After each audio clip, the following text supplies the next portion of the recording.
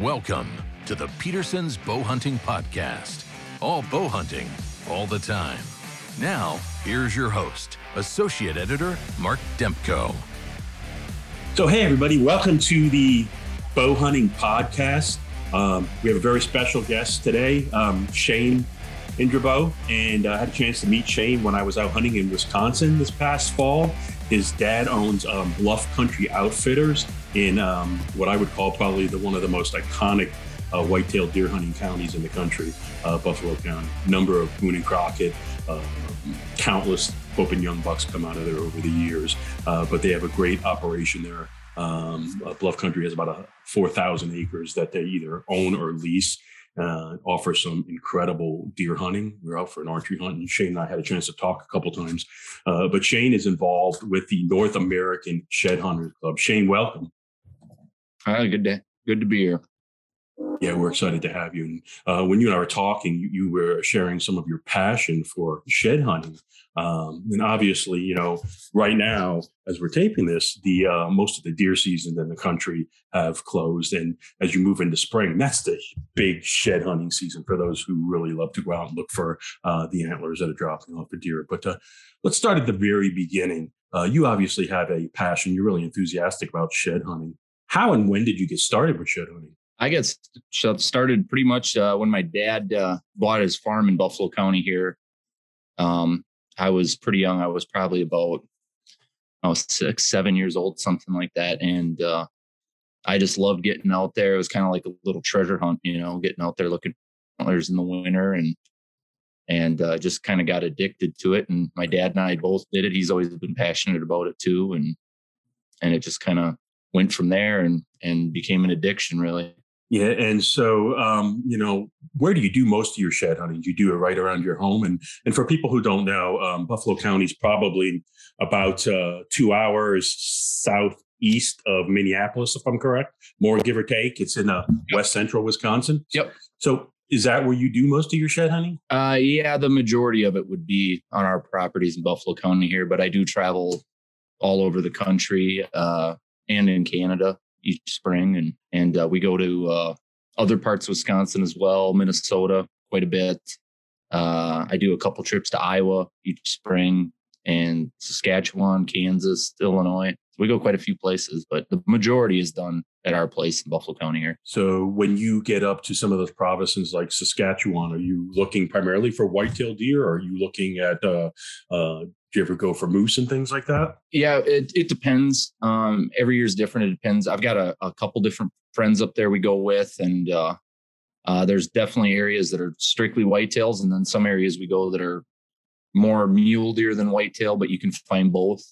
And then in some areas you can find moose, elk, muleys, whitetails in the same property, which is pretty neat. Yeah. And so, you know, when you get out shed hunting, I know you live in the upper Midwest, so you probably have a lot of snow on the ground right now. What do you consider the prime time to start shed hunting? I start pretty early, depending on the weather. We run a lot of trail cameras and we wait till some of the bigger deer are off in areas before we go in there so we don't bump them out. But peak around here is usually about right now, mid to late February, and then all of March is about perfect. But we'll start late December, early January if some deer start dropping early, and go into April. Now, at this time of the year, you probably still have a good amount of snow on the ground. So how does that go? Do you have areas that you focus in on, or? Yeah, it's south-facing slopes that the sun hits where it melts first. The deer spend a lot of time, and that's the main place we go now. You know, a lot of the north-facing slopes or bedding areas in the woods hold snow pretty late. It's hard to find them unless they're right on top. If the snow is froze and the antlers are on top, it will go, but otherwise it's pretty hard. Yeah, and just curious, you have any guesstimate as to how many antlers you found over the years since you started doing it? Are we talking hundreds, or do you think it's even higher than that? Oh, it's way higher than that. Yeah, it's definitely thousands. I usually pick up between 50 and 100 each spring just by myself. And do you have pretty good success? I know sometimes you'll find one half of the spread. Do you have a lot of success finding matches, or is that pretty challenging? It's that's completely random every time. You find them laying right on top of each other like that. And then sometimes they're 5 miles apart. And every time it's different. Every deer's different. And it's really hard to say. We spend a lot enough time out there that we usually end up finding a majority of them that are on the ground. But sometimes it takes a couple months to match up a set. And sometimes you never do find them. So you bring up an interesting point. I get the impression that you're out there quite a bit. Like there are guys who love to bow hunt, and if they could, they'd be out there 5 or 6 days a week. How many days do you estimate you're out in the field looking for antlers during the course of the year? As long as the weather's okay this time of year, I'm out there probably 3 or 4 days a week. And so you're really passionate about that, and you're able to dedicate some time to that. Do you have a favorite location that you like to get out and look for antlers? Like you mentioned Iowa earlier, and obviously Iowa's a state that is probably one of the premier states in the country for big bucks right now, and they have limits as far as the number of non-residents they can hunt there and things like that. Did you have any destinations where you really love to go and you look forward to because you're probably going to pick up some big sheds? Yeah, Iowa is definitely one of them. We've got some friends in South Central Iowa that have a lot of private ground that they let us look on, and it's pretty amazing. We get a big group of us together and go down there for a long weekend, and it's nothing to pick up 200 to 300 sheds in 3 days down there. Wow, that's incredible. Yeah. And you do that like when you talk about going out there, is it sort of an organized thing? Do you ever have like, usually it's like you do it solo or you have a couple people that go out, ever any organized opportunities where you try to coordinate a larger group? Yeah. So that shed hunt there, it's kind of a invitation thing only. He brings some of his good friends down and we'll get 10, 12, 14 guys to go out and kind of look all his properties kind of all at once their snow's melted. But other than that, most other states, I just go, maybe I'll go with a friend or two and we just walk on our own and do our own thing. Now, as your love for shed hunting and searching for antlers grew, you got involved with the North American Shed Hunters Club, which is sort of the official scoring and record keeping organization for people who love to look for shed antlers. Tell me a little bit about, if I'm correct, you're the co-owner. Tell me a little bit about that organization, how and where it got its start and where it's at now. It got its start in 1991 in Minneapolis, St. Paul. It was a Minnesota resident named Jeff LeBaron that started the club, and he was passionate about it. And he had recently come across the Minnesota Monarch sheds that an older gentleman had found in northern Minnesota, and they were officially measured, and it was the new world record non-typical.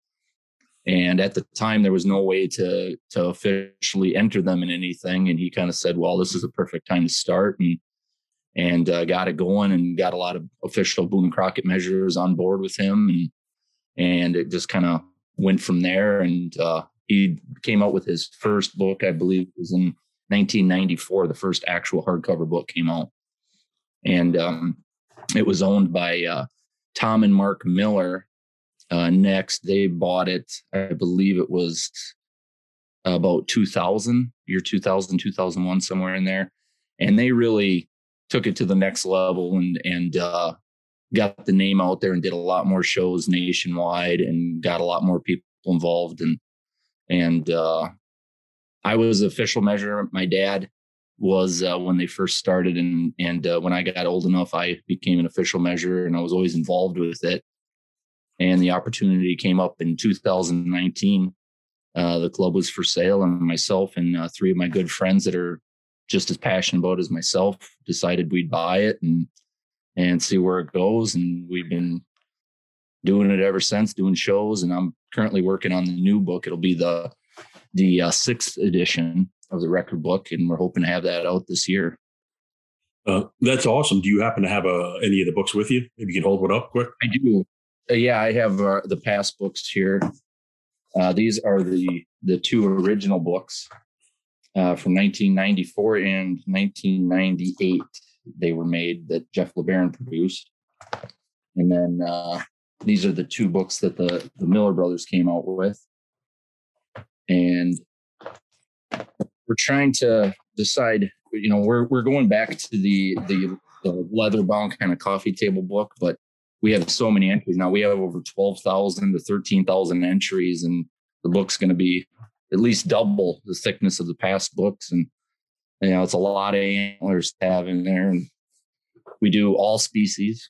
It's not just whitetail. Any antlered species that sheds, and horn species too, antelope pronghorn. So anything that drops their antlers, we'll measure it and enter it. And for those who may not be as familiar with the records for shed hunting, you actually have, I think, over 12,000 entries in the books already, right? Yep.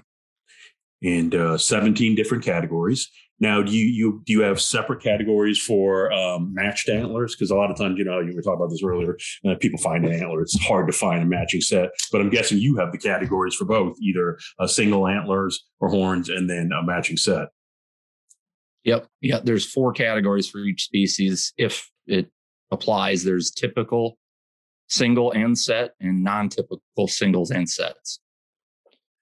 And what's your most popular category? I'm going to guess it's whitetail deer, but whitetail typical antlers, typical single whitetail antlers are by far the dominant one. And there's minimum size requirements in each category. So for like a typical whitetail, 60 inches on one side is the minimum to get entered, and 70 inches for a non-typical on one side, and then double that for sets.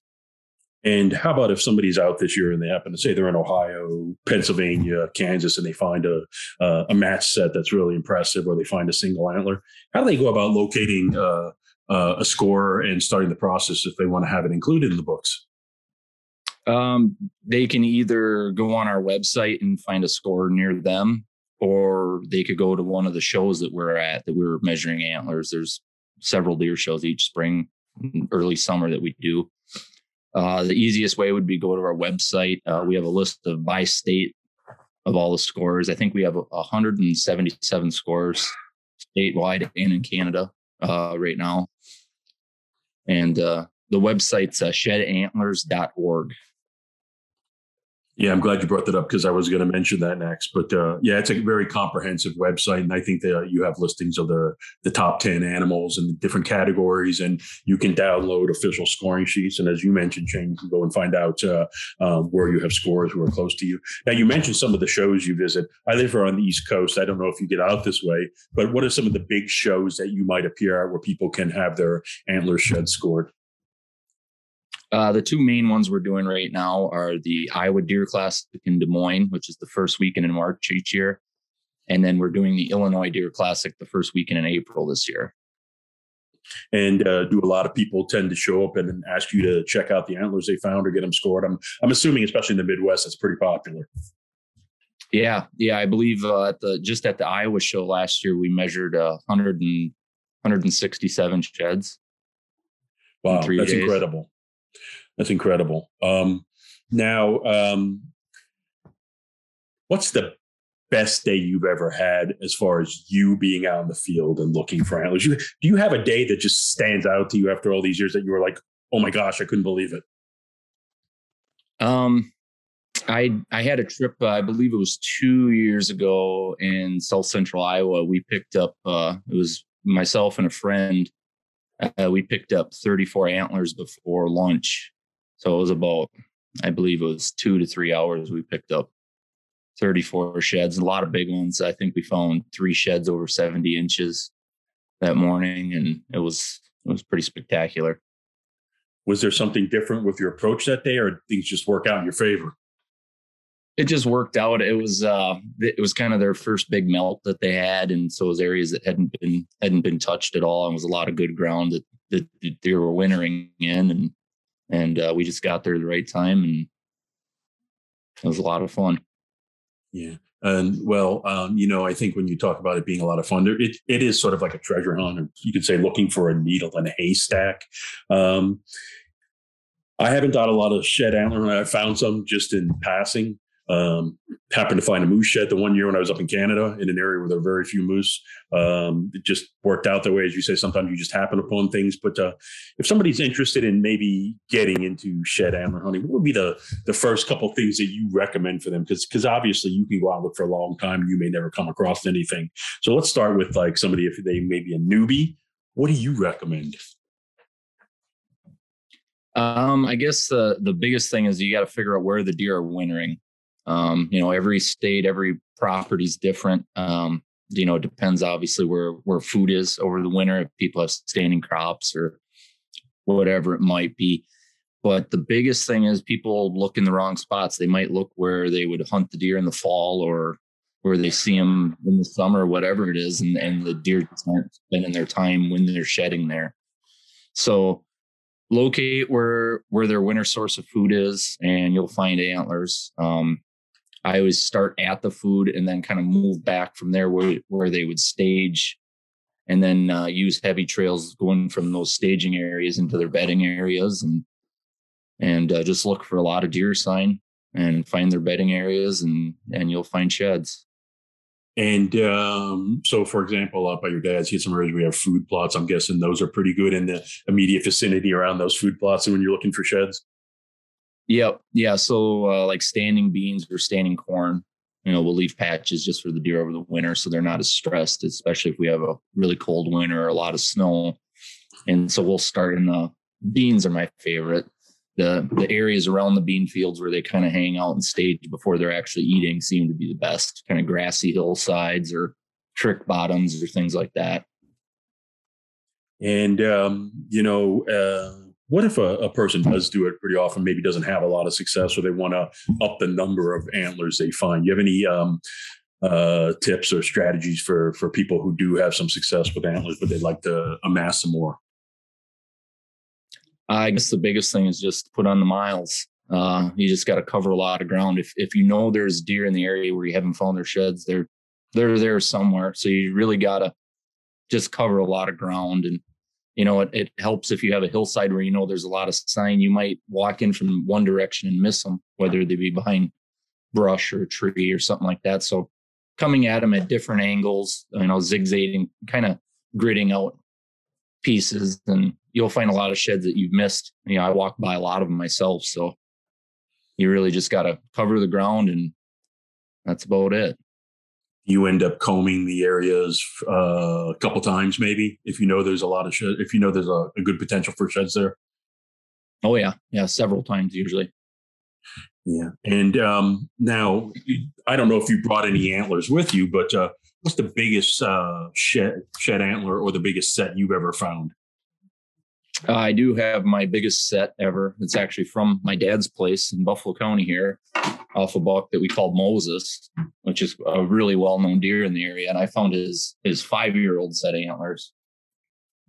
And that's them. That's incredible. And since you mentioned Moses, tell us a little bit about that. If I remember, that deer lived to be 7 or 8 years old, if I remember correctly. He was 6. So this is his last set of antlers before he was harvested. It's years old, but it's a deer we were able to follow his whole life. We had trail camera photos and encounters with him from a yearling up until he was shot. Thousands and thousands of trail camera photos. We had several hunters have encounters with him and couldn't get it done. And he was a pretty neat buck. He was a homebody. He lived on our farm the entire time, so we were able to pick up every one of his antlers over the years, which was nice. And he ended up scoring 201 inches when he was harvested. Pat Reeve actually had hit him that year when he was 6 years old, early season, September of that year, and didn't get him. That hunt was on video, and it looked like a great shot. We thought he was dead, and he wasn't. He came back. We had him on trail camera about a month later. He was chasing does and making scrapes, and he ended up getting killed gun season that year in November. Now the set you just showed us, how many points were on that, and what do you think that scored? I'm guessing you have that measured. Yeah. He's, I believe it's 14 points. He actually has 5 small points broke off, and he still scores 189 inches. And the big side's 85 and 6/8. and this side's 82. But for a match set, that's by far my best. Yeah, that's absolutely incredible. Very, very impressive. Now, and if you mentioned this already, I apologize, but did you find them both at the same day? Did you find them different days? Were they pretty close together? What's the story about when you found those? Well, we were running trail cameras that winter, and we had him come into a bean field with both sides on, and he came back about an hour later, bloody pedicles and no antlers on his head. So I got out there that next morning and walked pretty hard. My dad did too. And they really weren't that far from where the camera was, but it was some kind of tall grass with patches of snow, and it was really hard to see. And I didn't find them until about 5 o'clock that afternoon. It was just starting to get dark out. And I spotted the one, and I looked for about a half hour before I found the other one, but they were only 50 yards apart. They were just that hard to see. So they were right above the beans in a grassy spot on a sulphate slope about 50 yards apart. Yeah, were you pretty thrilled when you found those? I mean, that's a once in a lifetime find, I'm guessing. So, that's probably my favorite moment shed hunting ever. And off the cuff, how many years ago was that? You remember? That was 2005. Yeah, and incredible property your dad has out there. I think you guys own several hundred acres, and as I mentioned earlier, you lease a bunch of land. But that deer, as you said, was staying pretty close to home. And having some conversations with your dad, he said that a lot of the deer, he said, I forget how many trail cameras he said at one time you were running, it was several hundred, and you would pick up so many deer on trail cameras, a lot of them that most people would never see. And so it's a pretty elaborate setup. Your dad started videoing and running trail cameras way before they were so popular as they are today. He was telling me how he would, when the first digital cameras came out, the ones that cost thousands of dollars, he would get them and sort of convert them into trail cameras before we have the much more affordable trail cameras we have today. So you guys were really ahead of the curve as far as trying to monitor and study and inventory the deer population, especially the bucks out there. So a fascinating story. You have a fascinating property there in West Central Wisconsin, but that's an incredible shed that you have there. Oh, thank you. Yeah, it's definitely a lot of time. It's full-time job just running the trail cameras, and I think right now we've got around 230 or 240 cameras out, and check them every day. We use cell cameras now, so if there's areas we don't want to bother, if we've got big ones that are hanging in there we don't want to spook, we'll run those. And right now I believe we have over 130 different bucks on the home farm since hunting season once we made it. That's absolutely amazing. And I remember when we were out there, I think for like you talking about the wireless or the cellular ones, you'll get the feeds pretty regularly. You know, some people set them and they come in every couple of hours. I think you get them almost instantaneously. And it's able to help you monitor when maybe say big bucks might be up during the middle of the day when you lease them a spectrum and things like that. It's a first class operation that you have out there. I think your dad said he's been doing it since the mid 90s, maybe 93, 92, something like that. If you're ever interested in hunting world-class whitetails at a world-class establishment, everybody check out Bluff Country Outfitters in Buffalo County. Now, we're going to shift gears a little bit here. You're talking about your passion for looking for antlers, and we know that people throughout the whitetail range love to get out there as spring comes, as the snow start to melt and things like that. But let's look at the other side of it. Is there any type of market for people who want to purchase antlers, or is there a market for people who want to sell their sheds? And first and foremost, I'm going to add in here, the laws are going to vary from state to state as far as whether you can sell and or purchase antlers. But, can you shed a little light on that as far as the demand for maybe antlers for different products?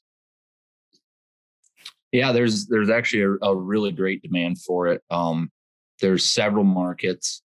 And like you said, there are some states that you're not allowed to buy or sell from. But for the most part, it's okay. You just have to check with your, state and local laws. But there's a market for pretty much every kind and every size, every condition of antler. The really big stuff, the collector market, stuff like this, There's definitely a little network of people that are really big into collecting the big antlers. I do myself. I've got a collection of world-class sheds. My other partners that own the club with me own some of the biggest antlers in the world, and we take those and tour with them at the shows. So we'll have displays of a lot of the state record and world record shed antlers. The public can come and they can hold them and look at them and take pictures with them and things like that.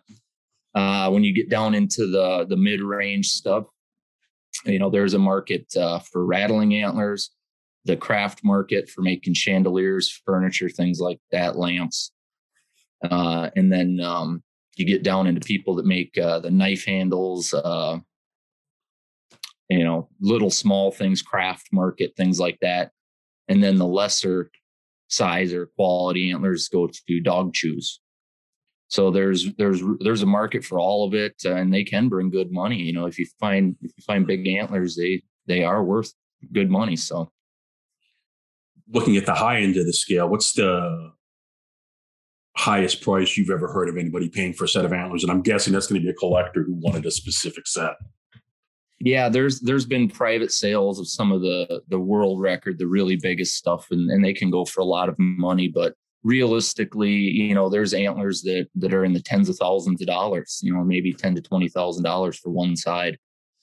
And they could go up, double that as a set. So, $40,000 to $50,000 is it's possible, but that's very rare.